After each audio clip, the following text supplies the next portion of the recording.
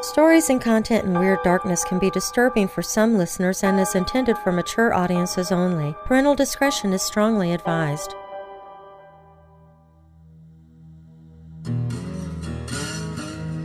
In the late 18th century, the untamed country of Kentucky and Illinois was still the wild frontier. Before it could be tamed by settlers, it was the domain of some of the most bloodthirsty killers and thieves in American history. Among them were two men who terrorized the frontier out of pure bloodlust. It took years for the authorities to end their killing spree because the HARPE brothers didn't choose their victims. They simply killed anyone who got in their way, including women and children.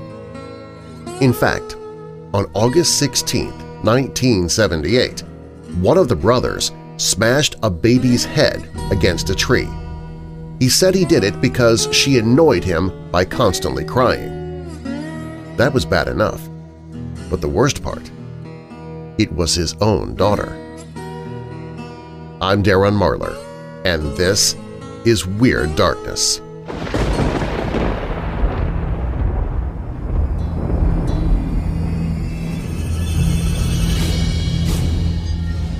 Welcome, Weirdos! This is Weird Darkness. Here you'll find stories of the paranormal, supernatural, mysterious, macabre, unsolved, and unexplained. If you have a dark tale for me to tell, you can share it with me at WeirdDarkness.com. And be sure to subscribe to the podcast if you've not done so already so you don't miss a single episode. Coming up in this episode of Weird Darkness. Are ghosts and shadow people the same thing? Author Jacob Shelton doesn't think so and gives us an in-depth essay behind his reasoning. In September 1935, the Labor Day hurricane obliterated the Florida Keys, killing hundreds. Even today, more than 83 years later, skeletal remains still continue to occasionally be found, as do some of their ghosts. Nathaniel Bar Jonah was accused of murdering a child. Soon, his neighbors remembered the strange meat he had given them years before.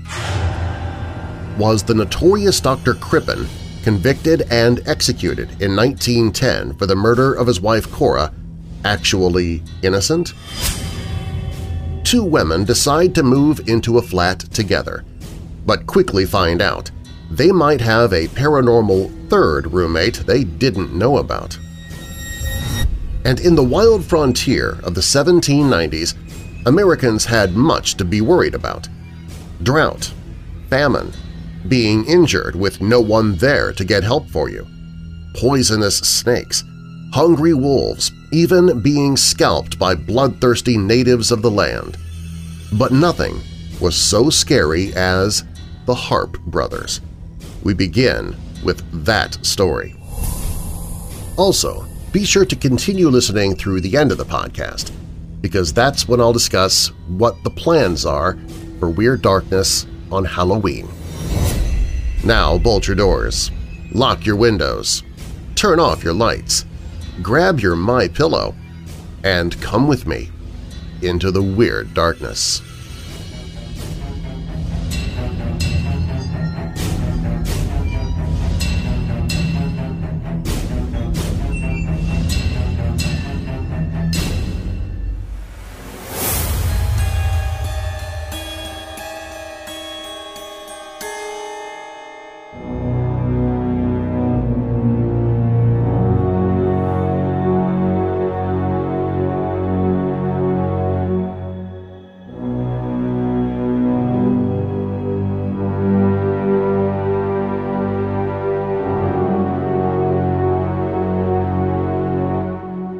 Not much is known about the HARPE brothers before they began their crime spree, and it's hard to separate fact from legend about everything they did. Most likely they were born in Orange County, North Carolina, to a Scottish family, but some accounts say they were actually cousins, Joshua and William Harper, who changed their names when they arrived from Scotland in 1759. Macajar Big Harpe and Wiley Little Harpe were said to have fought for the British during the Revolutionary War. It was not for their loyalty to the crown, but simply so they could kill and torture people without punishment. Allegedly, the brothers joined a gang of criminals in North Carolina, and they raped, stole, burned down properties, and murdered Patriot colonists. One account stated that the gang kidnapped, raped, and murdered 3 teenage girls. A 4th girl that was taken but was rescued by Captain Frank Wood, who managed to wound Little Harpe. This would not be Captain Wood's last encounter with the brothers either.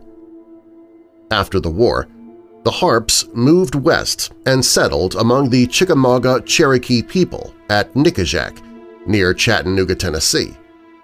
They stayed there for around 12 years after kidnapping 2 young women and forcing them to be their wives. The unfortunate girls were Maria Davidson and Susan Wood, Captain Wood's daughter. The women were treated like animals, beaten, kept in chains, and raped. Some stories say that Maria and Susan became pregnant several times, and each time the brothers murdered the children. The brothers fled Nickajack in 1794 after word reached their settlement that the authorities had learned of their location. They took the women to Powell's Valley near Knoxville, where the brothers began robbing and killing settlers who passed through the region. A few years later, the Harpes began their so-called Trail of Death, a killing spree across Tennessee, Kentucky, and Illinois. In 1797, the brothers were chased out of Knoxville for stealing livestock and for murder, and they fled into Kentucky. After several more murders, they earned the attention of law enforcement, and after a local innkeeper informed on them, the Harpes were arrested and locked up in Danville, Kentucky. They didn't stay behind bars for long, though.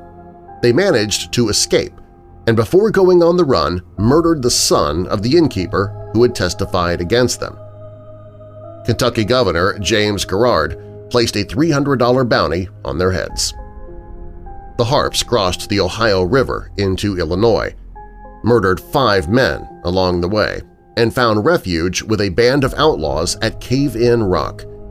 The cave was a stronghold for bandits and river pirates, which were then led by Samuel Mason, who organized raids on these slow flatboats that were traveling down the Ohio River.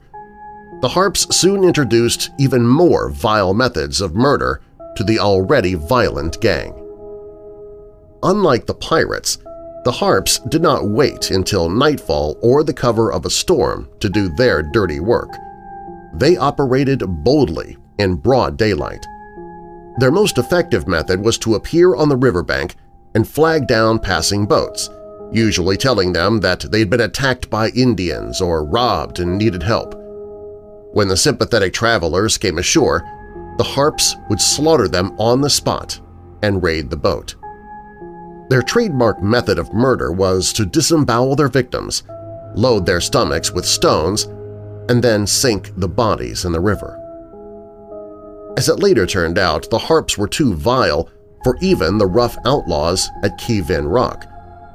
After a raid on a flatboat, the sole survivor of the craft was stripped of his clothes, tied onto a blindfolded horse, and run off a cliff while the Harpes watched and howled with delight.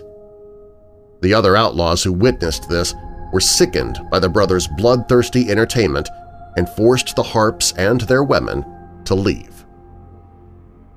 The murderous brothers, together with their wives and the children they had allowed to live, returned to Tennessee. The murders that have been credited to them continued, including William Ballard, who had been disemboweled and thrown in the Holton River, James Brassel, who had his throat slashed, and John Graves and his teenage son, who were found dead with their heads cleaved in by axes. In Logan County, the Harpes killed a little girl, a young slave, and an entire family they found asleep in their camp. Then, on August 16, 1798, Big Harpe, committed his most vicious crime when he smashed his baby daughter's head against a tree because her crying annoyed him. Later, he stated that this was the only killing that he felt remorse for. A week later, the brothers embarked on one more terrible murder spree. The Stiegel family in Webster County offered them shelter in their house, unaware that the HARPEs were monsters. That night, the brothers killed another guest named Major William Love, the Stiegel's 4-month-old child, because he was crying, and Mrs. Stiegel after she began screaming when she discovered her murdered child. The HARPEs then set the cabin on fire in an effort to conceal the crime. John Stiegel, the husband and father of the latest HARPEs victims, formed a posse with another man, John Leeper. They were determined to hunt down the HARPEs and found them on August 24, 1799. When the brothers were told to surrender, they tried to flee. Big Harper was wounded in the chase and was pulled off his horse by John Leeper. He'd been shot in the spine and was unable to walk.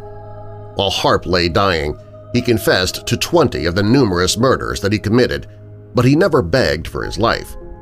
John Stiegel produced a knife with which to cut off the killer's head, and Harpe simply growled, "Cut away and be damned." Big Harpe's head was placed on a stake and left outside the ruins of the Stiegel house as a warning to other outlaws. The area where the homestead was once located is still known as Harpe's Head Road today. Little Harpe managed to escape from the posse, and he joined back up with Samuel Mason at Cave-In Rock. He stayed with the gang for 4 years, until he got caught up in a plot to kill Mason. A reward had been placed on Mason's head, dead or alive, of $1,000. This was a grand sum in those days, but Harpe didn't just want the money. He wanted to take over Mason's criminal enterprise. He contrived to get Mason alone, then Little Harpe buried his tomahawk into his friend's back. He finished him off and then hacked off Mason's head. He carried the grisly object off and placed it on the desk of the judge who had been charged with dispensing the reward. The men who were present that day all confirmed that he brought in the head of Samuel Mason. But just as the judge was counting out the gold coins in payment, one of the bystanders recognized Little Harpe as an outlaw himself. He tried to escape, but it was too late. He was captured and hanged in January 1804. His head was placed on a spike along Natchez Road. It was a fitting end to a man who had brought so much terror and fear to the frontier for so many years.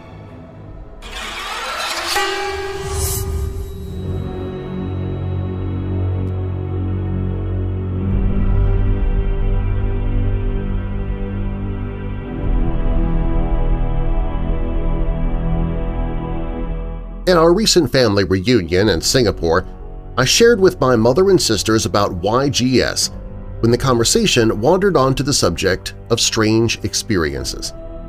My younger sister Kara then revealed that she was sensitive to the spirits as well. Around 2002, Kara decided to further her studies and get a degree. She and her friend B attended university together, and they found accommodation in nearby Bedford Park, a southern suburb in Adelaide, South Australia. The units, or flats, at Bedford Park were built in a basic utilitarian design. 4 square-shaped units arranged side by side like boxes, 3 stories stacked one above the other in exactly the same way. It was not 5-star housing, but the location was close to campus and the rent was reasonable for students on a shoestring budget. The entrance to their ground-floor unit opened onto the living room/dining room, which in turn led on the far right into the master bedroom. A short hallway separated the master from the second bedroom, with the latter having the bathroom on its left. The kitchen was located just beyond the living and dining area, sharing a common wall with the bathroom. My mother came over from Singapore later that year to spend some time with my sister, who was the youngest to leave the nest. Mom stayed there for a week before flying to Sydney to see me for a few days, and then came back to Adelaide for the remainder of her stay. While she was there at Bedford Park, Mom helped with taking out the garbage. She did this without incident for an entire week. After she returned from Sydney to Bedford Park, she made her way as usual out the kitchen by the back door to the bin bay area. The little path led past the electrical fuse box on the far wall. Somehow, on this occasion, Mom couldn't get past the fuse box. It was late afternoon, there was still plenty of light around. She couldn't see anything there that would be causing the problem, but she was certain that something big was in front of her, blocking her way. Whatever it was not about to let her past. Mystified by this, Mom gave up after a few attempts, deciding to try again another time. The next morning, she was able to reach the bin bay without any problem. On her way back to the unit, she met the neighbor who lived upstairs with her young daughter. When Mom mentioned her odd experience, the woman's eyes widened. "I felt that same way too." Kara agreed with Mom there was something not quite right about the whole property, but it was the best she could find at the time, and she could not afford the cost of moving. By now, she had the skin-prickling sensation of being watched at all hours of the day or night, especially in the master bedroom, which was hers. She had the clear impression of resentment and that someone, or something, was really unhappy at having them there. Kara found herself staying away from the living room unless Bea was with her. A tree grew outside the living room window. Its leafy foliage obscured part of the natural light coming in from the street. She thought it had an odd cold spot. It was always exceptionally cooler in temperature from the rest of the place, even during the heat of summer. She and her flatmate, Bea, spent many hours checking all the doors, windows, nooks, and crannies for areas where drafts could have possibly been sneaking in, but there wasn't even a crack. Bea proved to be even more sensitive than Kara to the nuances around the unit. She had chosen the smaller second room as being less unsettled of the two, but she soon felt so troubled in the place that she asked her parents for help. Bea's parents asked the pastor at their church to cleanse and bless the unit. The uneasiness didn't exactly disappear for either of them, but it calmed down noticeably for a while. But gradually, over time, the strangeness began to build up again.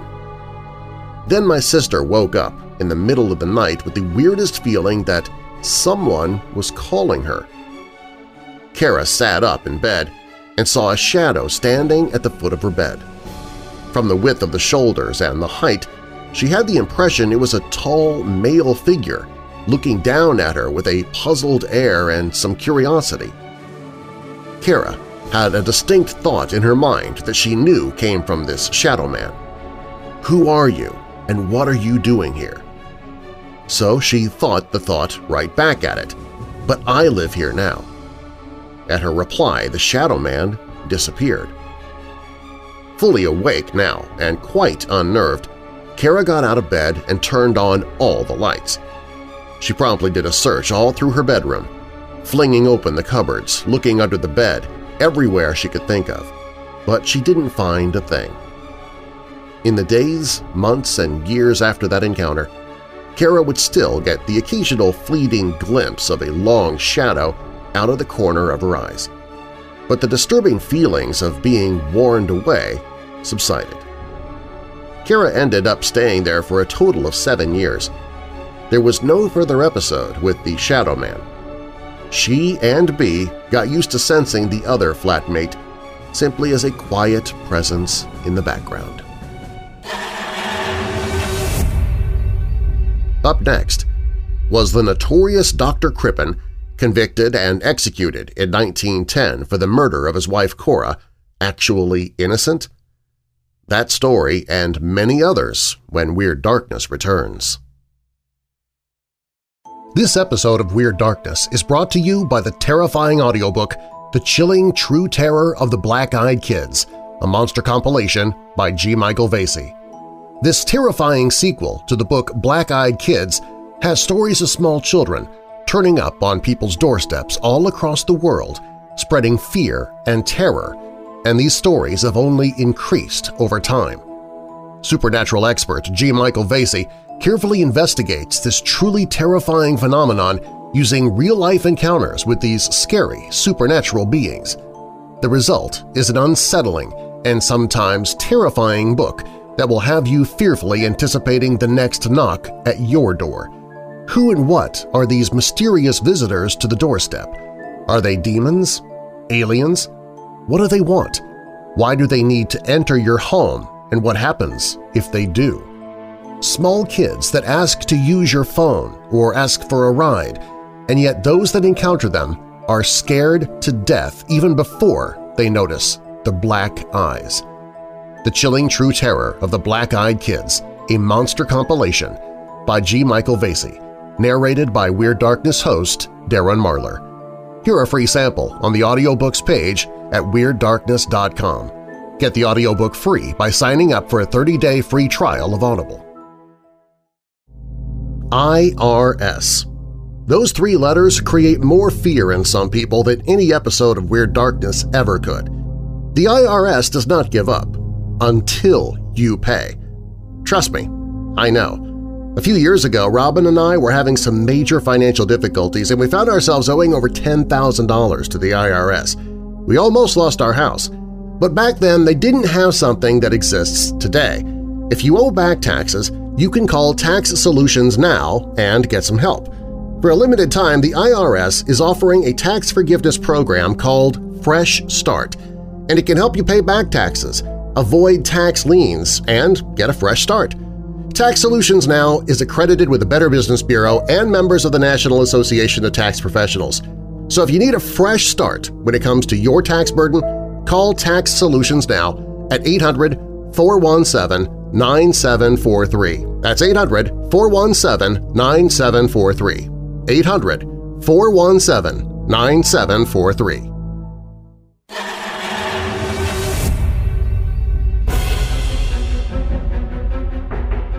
For many years, Dr. Crippen was a name that would make the blood run cold. Once the star exhibit of Madame Tussauds Chamber of Horrors, the infamous murderer has become a byword for cold-eyed evil. His case became famous because of the global communications age, with Crippen becoming the first fugitive from justice to be captured with the aid of the then-new wireless telegraph. Hawley Harvey Crippen was an American homeopath living in London, charged in 1910 with murdering his wife Cora. His capture, trial, conviction, and execution were played out on newspaper front pages around the world. The doctor's reserved, emotionless demeanor convinced readers of his guilt, and at his death by hanging in November that year, he had few defenders. Crippen's trial was one of the first to center around the embryonic discipline of forensic pathology, with the prosecution presenting seemingly incontrovertible scientific evidence of his guilt. The story begins with the disappearance of Crippen's wife Cora after a dinner party at their home in January 1910. When police questioned the doctor about his wife's whereabouts, he first told them that she had moved back to America, where she had then died.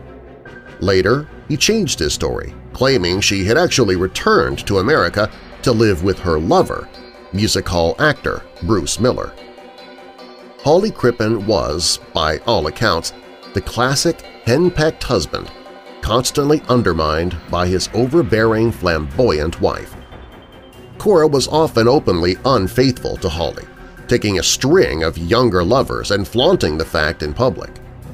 Crippen himself had also taken a lover, Secretary Ethel Leneve, in response to his wife's infidelity. The motive for murder was as old as the hills. With the police sniffing around, Crippen and his mistress went on the run, believing it was only a matter of time before they were arrested.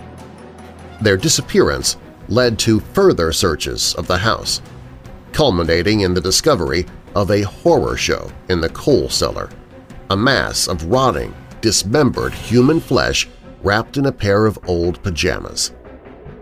Pioneering forensic pathologist Bernard Spilsbury determined the remains to be of Crippen's wife Cora by matching surgery marks on a piece of still intact skin. Spilsbury also found traces of the drug hyoscine in the flesh, which police discovered Crippen had purchased shortly before Cora's disappearance. Things looked bad for Holly Harvey Crippen, exacerbated by his decision to leave the country. Attempting to abscond to Canada aboard the SS Montrose, the couple posed as father and son, with the diminutive Ethel disguised as a boy. The ship's captain, Henry George Kendall, aware that Scotland Yard were pursuing the pair, had seen through Ethel's paltry disguise and used the ship's brand-new Marconi wireless telegraph to radio his suspicions to the authorities. Quote, "Have strong suspicions that Crippen, London cellar murderer and accomplice are among saloon passengers. Accomplice dressed as boy, manner and build undoubtedly a girl." Unquote. Inspector Walter Dew of Scotland Yard boarded a faster ship to Quebec and was waiting with the Canadian police to arrest Crippen and Leneve as the SS Montrose arrived in the harbor. This apprehension, using wireless communications, was a historical first in 1910. The subsequent trial at the Old Bailey was dominated by the new science of forensics, with Crippen himself showing little emotion or remorse during the proceedings. The jury swiftly found him guilty, and on the 22nd of October, Justice Richard Everard Webster donned a black cap to deliver his damning verdict. Holly Harvey Crippen, you have been convicted upon evidence which could leave no doubt on the minds of any reasonable men that you cruelly poisoned your wife, that you concealed your crime, you mutilated her body and disposed piecemeal of her remains. On the ghastly and wicked nature of the crime, I will not dwell, the judge added, before delivering the ultimate punishment of death by hanging. Crippen was subsequently executed at Pentonville Jail on November 23rd, his only request to be buried with a photograph of Ethel. Whilst few questioned the doctor's guilt, some aspects of the case were strange. The remains found in the basement of the Crippen's house were missing the head, limbs, and skeleton. Why had Crippen gone to the trouble of dismembering and disposing of his wife's body elsewhere only to leave part of it in his home? These curiosities aside, it wasn't until 2007 that a serious challenge to the long-standing belief in Crippen's guilt emerged. Like most people, forensic toxicologist John Trestrail had heard the name Dr. Crippen, but it wasn't until he learned of the details of the case that alarm bells began to ring in his head. Cora Crippen's murder contained one feature so unusual that Trestrail had never encountered it before in over 20 years of practice. According to the prosecution pathologist Bernard Spilsbury, the cause of death was poison, yet Crippen was also accused of dismembering the body. For Trestrail, this made no sense. Murderers invariably chose poison to kill their victims because they want to pass the death off as natural or an accident. So why dismember the body? Trestrail's investigation pushed Crippen's descendants to commission new tests on the piece of tissue Spilsbury had used to identify the body. The results were a bombshell.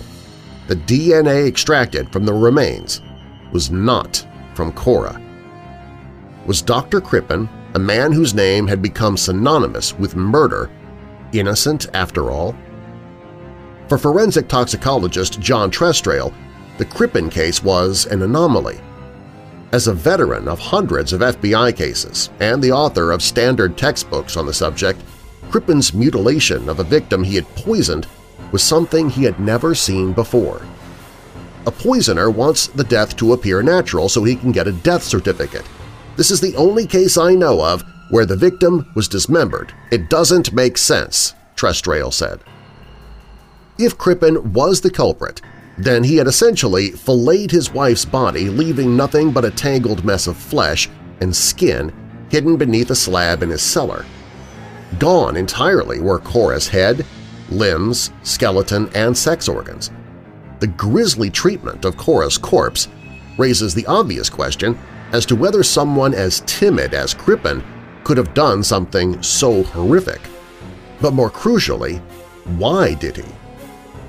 Having successfully disposed of the majority of his wife's body, indeed none of the other body parts have ever been found, why did Crippen leave these small scraps wrapped up in a pair of pajamas where they would surely be discovered? The strangeness of his behavior has led some to speculate that Crippen was framed by the police, although there appears little other evidence or even motive for this to be the case. Clearly, if Cora had later turned up alive, it would have been incredibly damaging for Spilsbury and the police to have staked their reputation on the belief that she was buried in Crippen's cellar. Those remains did contain a piece of skin featuring what Spilsbury identified as a surgery scar. This scar was found to be consistent with a 4-inch scar Cora had from an operation of her abdomen some years previously. In the pre-CSI era, and to a jury unused to forensic evidence, Spilsbury's findings looked incredibly persuasive, so much so that it took them just 27 minutes to return a guilty verdict at the trial. Spilsbury was a brilliant man whose findings during his lifetime were rarely challenged. However, working with primitive equipment at the infancy of forensics, some of his conclusions look somewhat less impressive to modern eyes. A modern-day forensic scientist, David Foran of Michigan State University, believes Spilsbury was overreaching in his evidence at the Crippen trial, and the surgery scar was nothing more than a fold of skin, something the defense at the trial had argued to little avail. Foran believes the marks on the skin are simply natural folds because of the visible hair follicles present on the surface, something that would not be the case if it was scar tissue. Trestrail was also skeptical about the poison Crippen was supposed to have used, a common sedative and depressant named hyoscine that he'd never seen used in any other poisoning case in the literature. With hyoscine so rare in poisoning cases and toxicology still primitive in 1910, Trestrail believes the prosecution's team would not have searched for, let alone found, the presence of the drug in the remains. Several theories have been posited about the presence of hyoscine in the body recovered from Crippen's cellar. Renowned barrister Edward Marshall Hall thought Crippen may have been using hyoscine on his wife as a sexual depressant due to her promiscuity and had accidentally given her an overdose. If that theory is true, it still leaves us with the conundrum of why Crippen had disposed of his wife's body in 2 locations, electing to leave lumps of flesh in his own cellar. Nobody had ever provided a convincing motive for Crippen's actions in this regard, and it remains a tantalizing mystery at the heart of the case. Whilst the evidence used to convict Dr. Crippen at his trial now looks speculative at best, Trestrail's trump card is something undreamt of in the days of Bernard Spilsbury – DNA. Spurred on by his investigation, Trestrail enlisted forensic biologist David Foran to conduct DNA tests on a sample of skin tissue preserved from Spilsbury's original 1910 slides at the Royal London Hospital. Trestrail had used genealogists to meticulously unravel Cora Crippen's convoluted family tree in the hope of finding modern-day relatives, and eventually found Marie Hamill, a 64-year-old Californian living quietly in a suburb of Los Angeles. Foran's team at the Forensic Biology Lab at Michigan State University compared a DNA swab provided by Hamill against DNA from the century-old Royal Hospital samples, only to come to a startling conclusion that threatened to turn one of crime's most famous cases on its head. The skin Spilsbury had used all those years ago to send Dr. Crippen to the gallows was not from Cora Crippen. In fact, the DNA wasn't even female. With one fell swoop, both the central case against Crippen, that he had murdered his wife, and rumors that he may have been conducting illegal backstreet abortions crumbled. Foran's results have come under fire, but he stands firm against criticism that the samples were too old to reliably test. "A slide in a museum is a pretty nice way to preserve DNA," he said. "Compare that to bones that have been in the ground for thousands of years. There was a lot more DNA work that showed unequivocally that the remains were male." Other critics believe that the modern-day relatives of Cora may not actually be blood relations, thus nullifying the results, although this is something denied by Marie Hamel, who is the granddaughter of Cora's half-sister Bertha Mersinger. Assuming the DNA findings are correct, the results have led to speculation that Crippen may have murdered one of Cora's lovers, or even that he was some undiscovered Edwardian serial killer.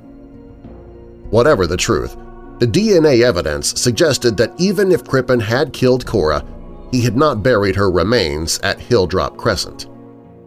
In light of the circumstantial evidence against him, and with such an obvious motive for murder, Crippen's explanation for his wife's disappearance always looked unbelievable. However, some tantalizing hints do exist that suggest the possibility he was telling the truth.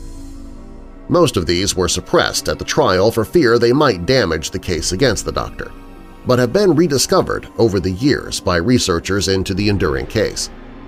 One statement obtained by the police, not used at the trial, was from a cab driver who testified that 2 weeks before Cora's disappearance he had helped a woman matching her description carry 6 steamer trunks from the house at Hilldrop Crescent. Similar evidence that around the same time Cora may have tried to withdraw a large sum of money from the Crippen deposit account was also not followed up. Several letters were sent to Crippen at Pentonville Prison from a woman claiming to be Cora, one stating, "I don't want to be responsible for your demise if I can save you in this way, but I will never come forward personally as I am happy now." Whilst it's generally thought these letters are hoaxes, an all too common hindrance in many high-profile criminal cases, they were never passed on to Crippen's defense, and so were not investigated further to determine their provenance. If the forensic case against Dr. Crippen now looks decidedly unsound, the circumstantial one remains as strong as ever. Crippen's lies, suspicious behavior, his flight from justice, and his refusal to talk are all redolent of some kind of guilt. But was it of his wife's murder? Shortly after Cora's disappearance had become noticed, Crippen started to claim that his wife had returned to the United States. He would later write to her friends, saying that Cora had unfortunately been taken ill and passed away. This naturally aroused suspicion. Why had Cora not written to her friends herself, or told them she was returning to America? Suspicion only grew when Crippen moved his mistress, Ethel Leneve, into his house, and she began to openly wear Cora's clothing and jewelry. After a few weeks had passed, and the whispers about Crippen had become louder, Chief Inspector Dew of the Metropolitan Police called by to question the doctor about his wife's absence. Crippen admitted to Dew that he had made up the entire story about his wife's death out of embarrassment because she had in fact eloped to Chicago with one of her lovers from the music hall. Having made Dew his confidant about this delicate matter, the detective was inclined to believe Crippen. A subsequent search of the house revealed nothing, and Dew elected to drop the matter. What Hawley Crippen did next did not look like the actions of an innocent man, though. Scenting that the police may not believe him, he and Ethel fled the country, taking the ferry to Brussels before moving on to Antwerp, where they boarded the SS Montrose for their ill-fated voyage to Canada. Would a man entirely innocent of wrongdoing really have upturned his whole life to become a fugitive? It's impossible to know what was going on in Crippen's mind at the time, but his actions almost look tantamount to a confession. The case against Dr. Crippen looked open and shut. Shortly after his wife vanished without trace, body parts are found in his cellar. At the first sign of the police, he fled the country. Any prosecution would have successfully won the case against him on circumstantial evidence alone. For their part, Crippen's defense attempted to argue the human remains had predated their client's residence at Hilltop Crescent and must have been deposited there by a previous tenant. However, the prosecution would soon thwart Crippen's last chance of escaping the gallows. Crippen's trial at the Old Bailey lasted just 5 days. Faced with a barrage of damning evidence against their client, the defense countered with the argument that the body buried under the coal cellar was not Cora and had been left there before the couple had moved into the house. This line of defense looked futile from the off. Holly and Cora Crippen had moved into the house at Hilltop Crescent in 1905. The body was discovered in 1910. Could the couple really have lived there for more than 5 years, unaware that a putrefying corpse was buried in a shallow grave in their ground-floor coal cellar? Crippen's hopes were comprehensively dashed when fragments of a pajama top found amongst the flesh was traced back to a local firm of shirt makers from the still intact label, which read Jones Brothers, Holloway, Ltd. An employee from the firm was called to testify who confirmed to the courtroom that Jones Brothers had not become a limited company until 1906, the year after Crippen had moved into the house. This put to bed any doubt that whoever was buried in the cellar had been put there before Crippen was a resident. But in order to be sure of the conviction, the prosecution had to prove beyond a reasonable doubt that it was specifically Cora and not some other unfortunate who had somehow met a grim fate in the Crippen cellar. The scar Bernard Spilsbury had found on a piece of skin was the most obvious connection, matching as it did a surgery scar Cora was known to have. Also strewn amongst the remains were 3 Heinz hair curlers of the type Cora was known to use, wrapped in brownish-blonde hair that matched the doctor's missing wife. To round off the case against Crippen, the prosecution produced evidence from an Oxford Street chemist that Crippen had purchased a large quantity of the drug hyoscine, he claimed as an ingredient for his homemade patent medicines, a fortnight before Cora's disappearance. This was the very toxic substance prosecution toxicologist William Wilcox had detected in the remains from the coal cellar. Given the weight of evidence against him, the jury at the trial really had little choice but to send Crippen to the gallows. Back in 1910, the criminal justice system enacted its verdicts with startling haste, and just a month after his sentencing, Crippen was hung. Ethel Leneve was tried separately and acquitted of being an accessory after the fact, after which she emigrated to America and disappeared from the public eye. The case, however, has never left the public conscience and even inspired a popular song of the era. Dr. Crippen killed Bella Elmore, ran away with Miss Leneve right across the ocean blue, followed by Inspector Dew, Chips Ahoy, naughty boy. Whether Dr. Crippen deserves his reputation as one of history's most notorious murderers is debatable. The case may have become one of countless obscure domestic murders, if not for the novelty of Crippen's capture and the gruesome nature of the crime.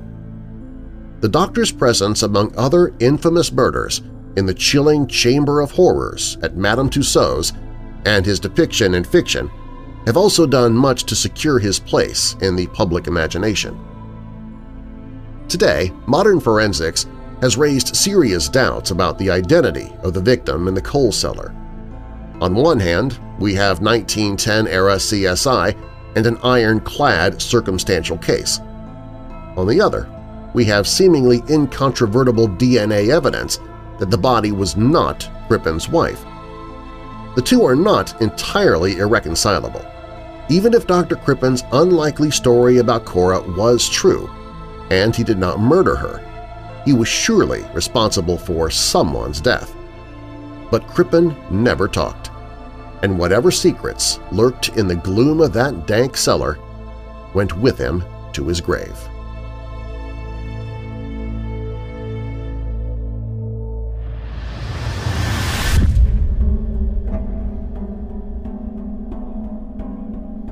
when Weird Darkness returns. Are ghosts and shadow people the same thing? Author Jacob Shelton doesn't think so and gives us an in-depth essay behind his reasoning. In September 1935, the Labor Day hurricane obliterated the Florida Keys, killing hundreds. Even today, skeletal remains still continue to occasionally be found, as do some of their ghosts. And Nathaniel Bar Jonah was accused of murdering a child. Soon, his neighbors remembered the strange meat he had given them years before. These stories are up next. This episode of Weird Darkness is brought to you by MyPillow. Why don't we hear what Weird Darkness family member Mike had to say about his? Darren, I happen to be trying new pillows from different sources, something different than the standard pillows that get crappy all too soon. So, what the heck? My pillows sounded worth trying. I ordered 2 queen-size MyPillows, and these really are, in a word, luxurious. The way your head and neck just sinks ever so comfortably into the pillow, it's so soft but at the same time so supportive. Mike said he received 2 queen-size MyPillows. That's because he heard about them on Weird Darkness, and he was able to get 2 premium MyPillows for one low price. Go to MyPillow.com, use the promo code WEIRD. That's MyPillow.com, then use the promo code WEIRD. Depression comes to all of us at times. I know personally, as I suffer from depression myself and have most of my life. But if you can't seem to get out of it, if you're in a constant state of sadness, as I was, maybe you're even fighting thoughts of suicide, you will try just about anything to get away from that pain. You might be using drugs or alcohol to try and fight it. And if that's you, please stop and do me a favor. Make one phone call that can save your life. The Hope and Helpline is there for you right now, no matter where you are. You can speak to someone who not only wants to help you, but has likely gone through depression or addiction themselves and are in recovery. They can help you find a way off that dark path you're on in a healthy way.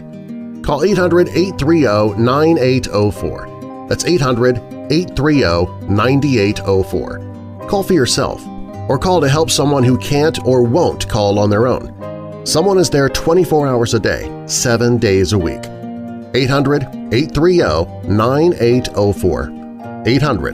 830-9804. Congratulations to Julie Danielson. She is this week's Weird Darkness Podcast Retweet winner and is receiving a Weird Darkness coffee mug. Next week's winner receives a Weird Darkness t-shirt. If you want to win, it's easy to register. Follow Weird Darkness on Twitter and then retweet the posts when you see them. You can retweet as many of them as you'd like. The more you retweet, the greater your chance of winning. So follow Weird Darkness right now and get to retweeting, you weirdo.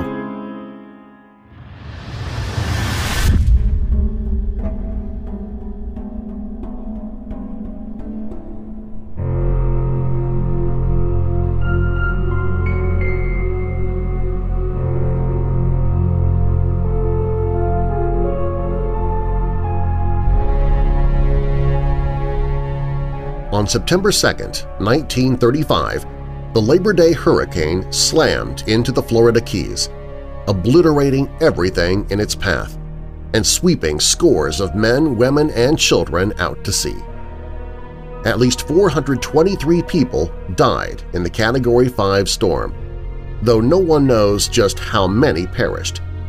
Even today, lost victims' skeletal remains occasionally surface, along with whispered tales of ghosts.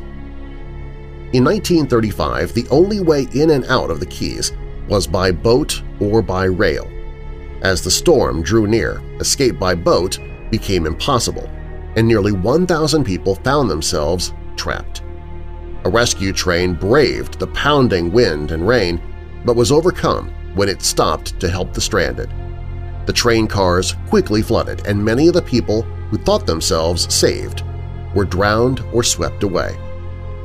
For years after the disaster, reports of a phantom train plagued the area. The Key West extension of the Florida East Coast Railway was never rebuilt after the storm, but in the early 1940s, weird events began to experience along the old line, reports American Hauntings, Inc. The sound of a steam engine and a train whistle could sometimes be heard later at night, and occasionally a headlight could be seen silently rolling by in the early hours of the morning. The phantom train isn't the only hurricane-related haunting. Legend has it the victims' tortured spirits roam the swamps at night, searching for help that never comes. The hunched figures reportedly stagger in the same direction before fading back into the darkness, only to repeat their fruitless march another night. Do you think victims of the Labor Day hurricane haunt Key West to this day? Or are the stories nothing more than remnants from the tragic past?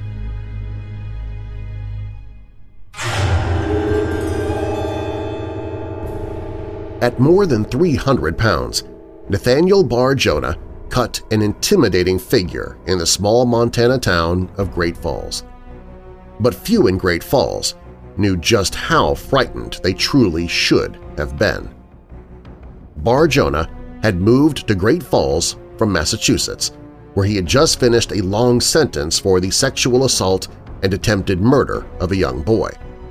And in this sleepy town at the edge of the Rockies, he would strike again. But now he had a taste for human flesh. Nathaniel Bar Jonah was born David Paul Brown in Worcester, Massachusetts in 1957, and there were early signs that he was not a normal child. In 1964, Bar Jonah received a Ouija board for his 7th birthday. Using the promise of trying the board out, he lured a 5-year-old neighbor into his basement. There, he tried to strangle her. Luckily, the girl's screams alerted Bar Jonah's mother, who ran downstairs and forced him to let her go.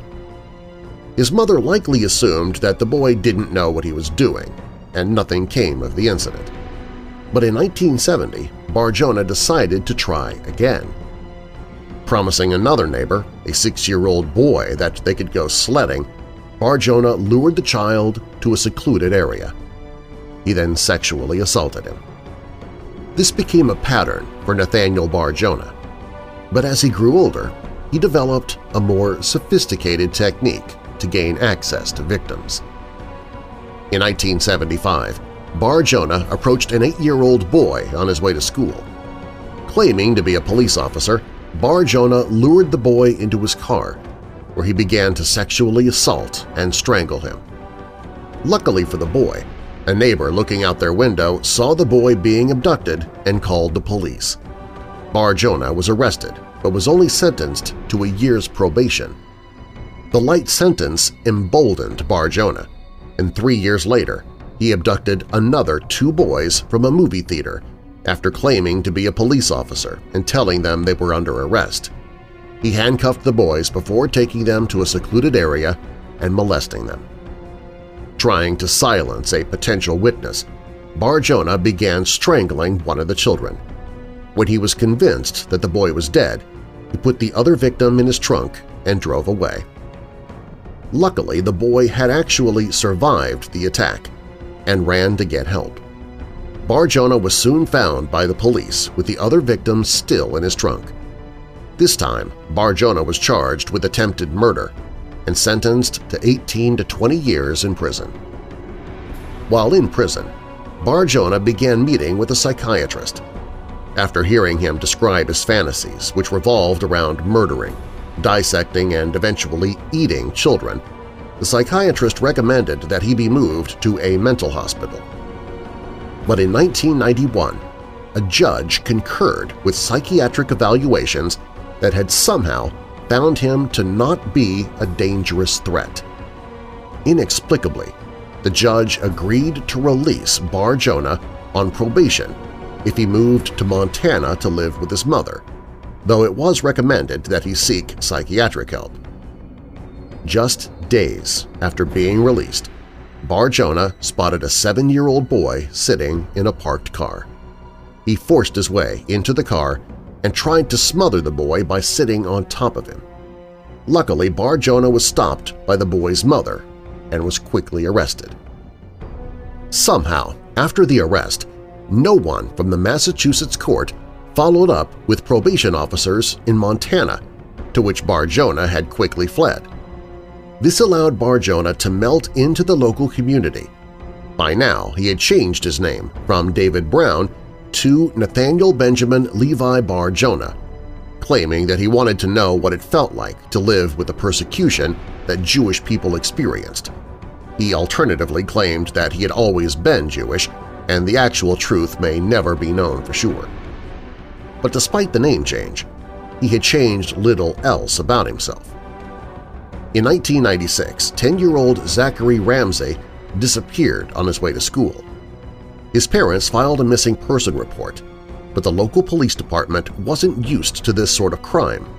With few leads, the case went cold. Meanwhile, Nathaniel Bar Jonah was living in a nearby apartment complex. There, he had secretly been luring young boys from the area inside his apartment before sexually assaulting them. He'd even installed a pulley from the ceiling where he hung at least one of them by the neck. Yet these crimes went undiscovered for years. One woman grew suspicious after her child suddenly became withdrawn and angry after spending time with Bar Jonah. But no one thought that someone in Great Falls could be molesting children. And no one suspected that Bar Jonah was a murderer. But other neighbors did notice that the food Bar Jonah made for them was full of a strange meat that they couldn't identify. When asked, Bar Jonah claimed that it had come from a deer he shot, though no one knew Bar Jonah to ever go hunting. In 1999, he was arrested outside a local elementary school carrying a fake gun and dressed as a police officer.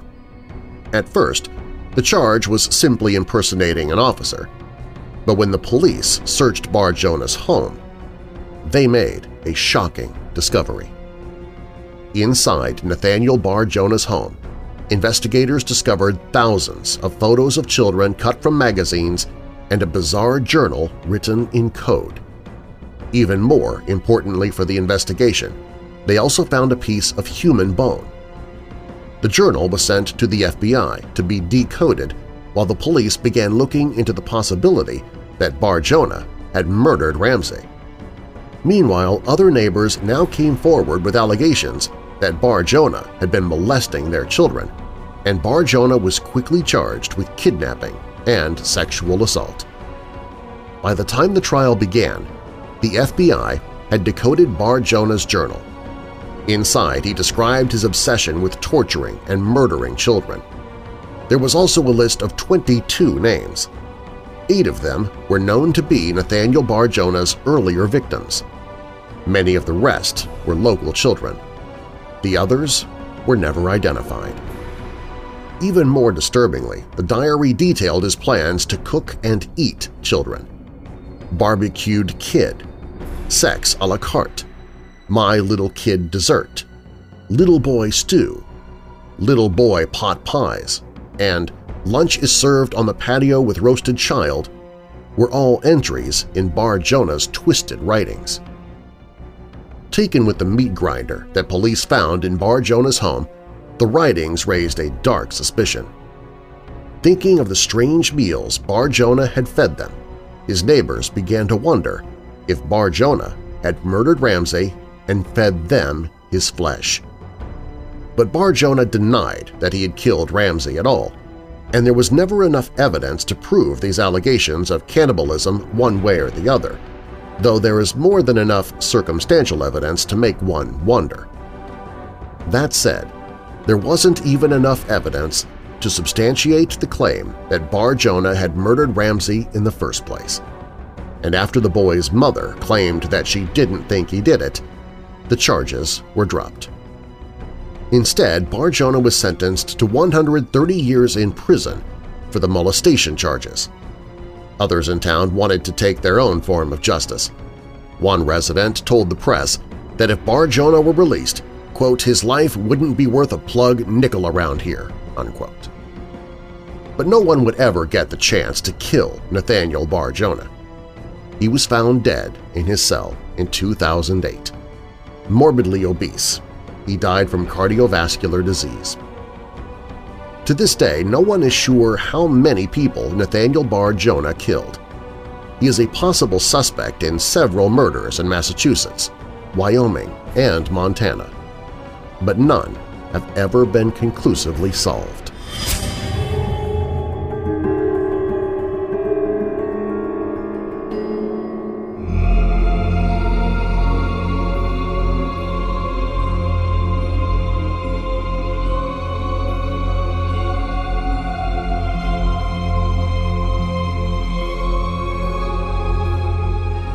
In the world of paranormal research, there are two distinct types of non-corporeal creatures – ghosts and shadow people.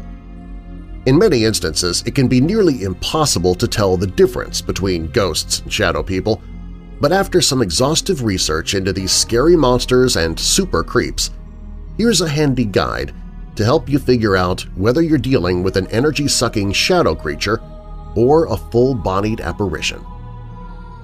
Are ghosts and shadow people the same things? It's a question that's bogged down believers in the supernatural for a long time. While they both share similarities, they're definitely not the same thing. Not only are there different classes of shadow people, but the types of ghosts that you're likely to bump into aren't anything like the ominous figures cut by a shadow person.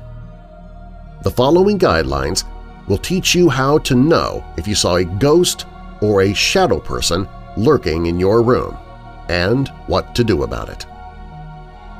Paranormal experts have been debating for decades about whether or not ghosts can actually understand what is happening around them, or if they are simply going through the motions of a past life. It is believed that ghostly apparitions are simply the residual energy left over when a person dies, meaning that while you may be able to see them, they can't see or interact with you.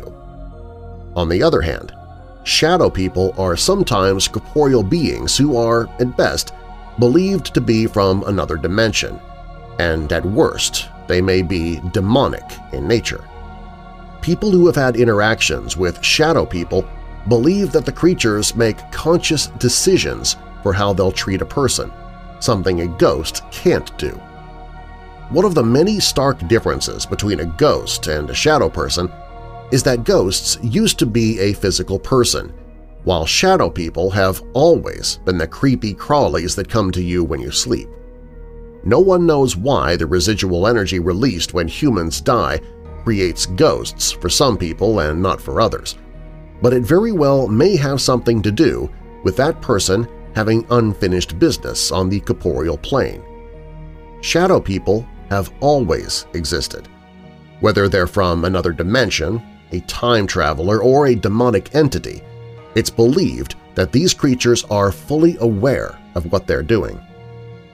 If you've never been visited by a ghost or a shadow person, your first experience with either can be terrifying and confusing. How do you know with which type of entity you're dealing? When it comes to ghosts, there are a few different types of entities that you can encounter. There are ghosts with interactive personalities, like Bruce Willis at the end of The Sixth Sense, or a Civil War battlefield ghost. But there are also ectoplasmic mists that are just as visible as interactive full-body apparitions. Aside from the two visible and easily recognizable types of ghosts, there are poltergeists or noisy ghosts, which are essentially pure energy. You're more likely to experience one of these if you have a teenager in the home or a large amount of pent-up negative energy. They knock things down, break windows, etc. Finally, there are orbs and the swirling bits of light that are most commonly seen in photographs. Shadow people, though, are usually described as being tall and human-like, but as if their bodies are made of shadows rather than flesh and blood. The most notable shadow person is the Hat Man, who's been appearing since at least 2001, since he was discussed on Art Bell's Coast to Coast AM. It's been theorized that Hat Man is a separate phenomena from shadow people, even though he appears in the same way as the rest of his creepy brethren. Trying to determine the intentions of a ghost is nearly impossible. You might find, depending on what type of paranormal phenomenon with which you're dealing, that the ghost doesn't have any intentions. If you have a poltergeist in the home, it's taking cues from you or whomever's negative energy helped manifest the creature, and it's going to keep doing what it's doing until you cleanse the home. If you're dealing with an interactive ghost, it could be reenacting something from its life over and over without any ill intent towards you, despite the negative ramifications of a ghost clanging and banging around your house. The intent of a shadow creature is nothing but malicious. Since the first report of a shadow person, there have not been any claims of one of these creatures doing anything positive whatsoever. Many paranormal experts believe that shadow people want to feed off your negative energy and fear. An interesting theory posited about shadow people is that they're likely aware of other types of paranormal creatures and that they feed off them the same way they feed off of humans. If a spirit or an entity is trapped in a particularly haunted location, meaning that it's rich in negative energy, then it's likely that a shadow person or shadow people are aware of this location and use it as a feeding ground. It's been theorized that shadow people prefer the fresh negative energy of someone that they've trapped, but the residual energy of an entity trapped in its own torment for eternity is probably just as good. While no one knows exactly why shadow people exist, one interesting idea is that they are similar to poltergeists, meaning that humans create them from their own negative energy. While most ghosts are created through outside means, murder, suicide, etc., a poltergeist tends to be created when someone with a lot of pent-up negative energy becomes a vessel for their awful feelings. This is usually done subconsciously, although you could probably manifest a poltergeist or shadow person if you tried hard enough. If you believe that you've created a shadow person by accident, then your best bet is to try and clear all the negative energy in your life. Start meditating, cleanse your apartment, do whatever you've got to do to stop feeding that horrible creature. The most out-there theory about shadow people posits that they aren't technically ghosts or creatures of any kind, but rather they're people who are having out-of-body experiences. Some paranormal researchers believe that our consciousness leaves our body while we sleep and allows us to show ourselves to other people who are tuned into our frequency. This differentiates shadow people from ghosts in a major way because it means that shadow people aren't even dead. It could be argued that if our consciousness leaves our bodies while we sleep, that they're technically the ghosts of the living, although it's likely that we'll never be able to determine if this is actually what's happening. While shadow people could be a figurative shadow of a person who's still alive, spiritual medium James Van Praagh claims that actual ghosts are usually what's left of a person who can't move on past the mortal plane of existence. Sometimes they just can't accept that they're dead. One of the things that ghosts and shadow people have in common is that they are drawn to negative energy and people who are spiritually open. The main difference in this scenario is why ghosts and shadow people are drawn to someone. Ghosts may simply be making themselves visible to you because you're open, or something happened to you at a young age that made you a magnet for spiritual activity. While shadow people are also drawn to someone who's open, it tends to be a more malicious reason. They want to feed off of you in one way or another. If they can feed off your fear when you see them, great. If they can feed off the entities around you and the fear that creates, that's also good. No one knows exactly what ghosts or shadow people even are. While they can both take on the characteristics of a human, that does not necessarily mean that they are or were human at one time or another. Some paranormal researchers believe that ghosts and shadow people are both creatures from another dimension and that they are simply manifesting in different ways. Some scientists believe that alternate dimensions exist directly next to ours. It's just their vibrations are slightly off. It's possible that shadow creatures and ghosts are actually entities from another dimension that are somehow bleeding through to our own. Whether you have found yourself haunted by a ghost or a shadow person, there are a few things you can do to get rid of both entities. Unfortunately, clearing your home of an extreme haunting is harder than it sounds. Since ghosts tend to be residual energy, you could always try to ignore them and wait around for the haunting to disperse. Although, in the case of a poltergeist, the haunting could increase if you ignore it. Paranormal researcher Lloyd Auerbach says that telling the ghost or shadow person to leave tends to work if you are forceful enough. However, if you engage the creature and you waver, you could end up with an even larger haunting than you had. If you can swing it, have paranormal experts come out and sage the haunted area, or maybe call a priest. That should do the trick.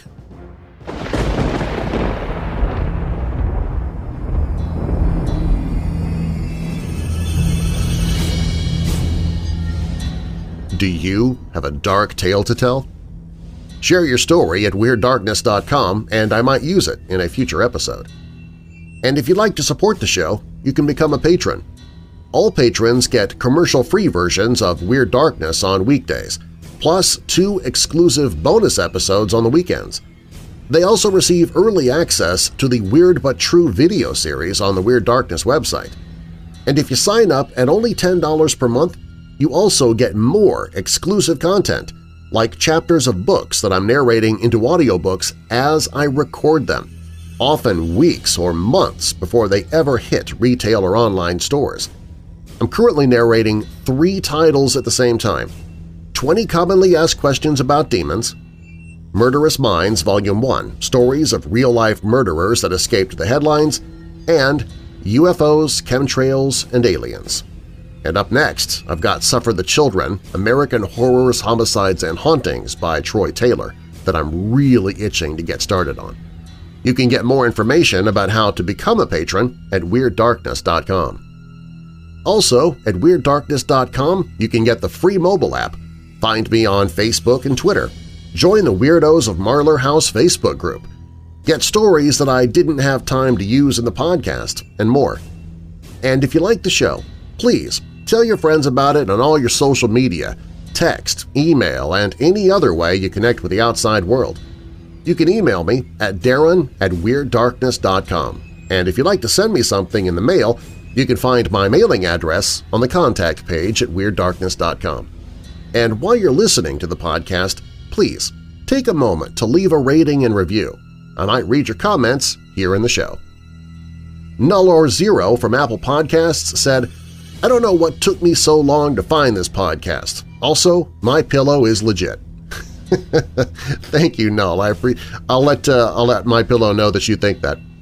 John in Bangor, Maine sent me an email. He said, I wanted to write to you to let you know of the fantastic job you do. I listened to many podcasts before and only had one I listened to. I then found your podcast and don't miss a show. While others were fun, yours is the only one I listen to now. Your narration and the way you speak to us, your audience, makes me feel like I'm listening to my buddy tell me a story. I can put on your podcast while I drive job to job, and before I know it, I'm there. Keep up the great work. Dark Sloth Demon from Apple Podcasts – terrible name, by the way. That is way too dark. Anyway, Dark Sloth Demon said, "Love this podcast. It's great to listen to while I work and makes an 8-hour day turn into a very short, fun day. I spend my workday listening to scary stories and creeping myself out. Have to watch something funny when I get home to get the creepy vibe out of my system. Great podcast." Leanne sent me an email. She said, "Darren, I wanted to stop by and say thank you for producing a great podcast every day. I've been in a rough patch the past few months. I broke up with my long-term boyfriend who suffers from severe depression. Both of my grandfathers were diagnosed with end-stage kidney cancer, and my dad recently had emergency surgery. Between work and my final semester of college, life right now, as you can imagine, is more practical than fun. This is why I appreciate Weird Darkness even more. You touch on important topics such as depression and take great care to make your listeners feel like old friends. I love that you share all comments from fellow weirdos, and I look forward to hearing the Bible verse at the end of the podcast. Weird Darkness is whimsical, fun, and spooky. It gives me a great escape from some of the scary realities I'm facing today, like employment, and something fun to listen to on my morning commute. Thank you for the great work you do and the level of honesty you bring to it. You are gifted. Signed, Leanne. Before I continue on with the rest of the comments, Leanne, I am so sorry to hear about, goodness gracious, everything that's going on in your life. Looking through this again, you broke up with your boyfriend, both of your grandfathers have kidney cancer right now, your dad's in surgery. Wow. So, you know what, weirdos, if you're listening and you're praying people, you might want to add Leanne to your prayer list. Sounds like she could definitely use it. On the plus side, though, Leanne, I am so happy to hear that I am able to bring you a little bit of escape during the day. That's exactly why I created the podcast. I wanted people to be able to get away from the real world, at least for a little while, and, just relax and, just immerse themselves into something that's not so realistic, I guess, for lack of better words. It's kind of odd. They're all true stories that I tell, but still they have a way of escapism to them. So I'm glad that I'm helping you, Leanne, and just know that I'll be praying for you and your family tonight. And then Haunted Girl, she left me a comment on my YouTube channel. This is what she said. Hi, Mr. Marlar. Not that I'm anyone important, but I still want to let you know just how impressive your narrations truly are. I'm subbed to quite a few horror narrators on YouTube and can honestly say that you and about 4 others are the ones that you know that when you click on a new upload that you will never be disappointed. You know that you're in for a quality time from the first word spoken. I have a question for you, Mr. Marlar. Will you be doing anything special for the upcoming Halloween season? I know that quite a few of the other channels will be doing a lot of those creepypastas for the month of October. However, I'm a fan of true tales. You are the top diggity dog, by the way. Thank you kindly for the time you take to make words on the computer screen come to life in our minds with your narrating skills. Happy Halloween, everybody. Signed, Haunted Girl. Now, I did reply to Haunted Girl when I first got this comment, but as I reply now, I'm going to change things up a bit because at the time, I really wasn't sure how do you make Weird Darkness more Halloweenish for Halloween because we're celebrating Halloween every day of the year on this show. So I really wasn't sure what to do about it. I thought maybe I would look for some specific stories to use for Halloween, which I do have a few set off to the side that I might use, but earlier today, before I began narrating today's podcast, excuse me, I'm going to shift in my chair here. My butt's going to sleep. There you go, little insight into Marlar House there. But as I was preparing for the show today, an idea popped into my head. What if we do, and I'm not positive I'm going to do this, but it's just an idea that I'm contemplating here, but we were actually talking about it on the Weirdos of Marlar House Facebook group. That's actually where this began, because somebody there was asking about it as well. How about for October 31st, I'm thinking it might be fun to read only new stories submitted to me by you, my weirdos. Instead of me going out to all the different places that I look for stories like I usually do, only stick with the stories that you directly send to me, which would mean I'd need a lot more to be sent to me because I don't think I have enough for a full episode. Not yet, at least. But you know what? Since I'm mentioning it now, maybe it'll give people time to get them all to me because I'd probably need them by, October 25th or something like that.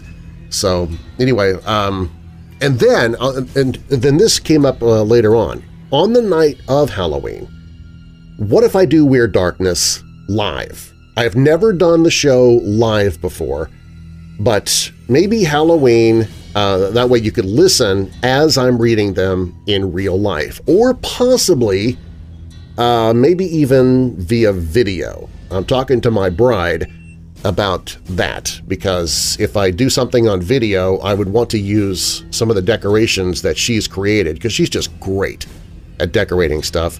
And I thought it might be fun. This is all off the cuff now. None of this is scripted, so if I bounce around a bit, I'm sorry. But what I'm thinking would be cool is, and let me know what you think about this, by the way. Go to the Weirdos of Marlar House Facebook group if you're not already there, and tell me what you think of this idea. But what I'm thinking it would be fun is taking the stories that only the weirdos sent to me, doing them live. Actually, I would print them out and tell them live, maybe on video via YouTube. And it would be during the trick-or-treat hours. So that would be the odd thing. I don't know if people can tune in live when it's actually happening, because you might be dealing with your own trick-or-treaters. You know, maybe your parents and you're taking your kids trick-or-treating, or maybe you're at home answering the door for those trick-or-treaters. So this may not work. I mean, it would still get recorded and get uploaded to YouTube, but it'd be kind of fun if you're watching it live. So let me know what you think of the idea. But I'm thinking it might be fun to set up the camera outside the house during trick-or-treat hours. So I would be reading the stories with maybe some scary music in the background. I could get myself a little radio with a Midnight Syndicate CD or something to set in the background for mood, and then tell the stories. But then if I ever get interrupted by a trick-or-treater, so what? It would be that much more entertaining, right? You know, I'd be talking to the kids who come in and shake their hands and everything, and then once they get their candy and leave, I continue with the story where I was. So let me know what you think of that. I think it'd be a lot of fun, but I've never done a Weird Darkness live, and I'm not really all that adept at doing YouTube live yet, so there would be a few things that I'd have to kind of experiment with. But if you like the idea, or if you don't like the idea, let me know either way. Look for the Weirdos of Marlar House Facebook group. There's a link in the show notes. Look for that. Join the group if you're not already part of it, and then tell me your opinion. I'd really like to know. The following stories in this episode, they are purported to be true, and you can find links in the show notes. Ghosts and Shadows was written by Jacob Shelton. Child Killer and Cannibal was written by Wyatt Red. Ghosts of the Labor Day Hurricane posted at ghostsandghouls.com. Dr. Crippen and the Chamber of Murder and Horror posted at The Unredacted. Two of the Outlaws of Cave-In Rock was written by Troy Taylor, and The Other Flatmate was written by Jubilee. Music provided by Midnight Syndicate and Shadows Symphony, and you can find links to both in the show notes. And now that we're coming out of the dark, I'll leave you with a little light. Luke 10, verse 19. Behold, I have given you authority to tread on serpents and scorpions, and over all the power of the enemy, and nothing shall hurt you. I'm your creator and host, Darren Marlar. Thanks for joining me in the Weird Darkness.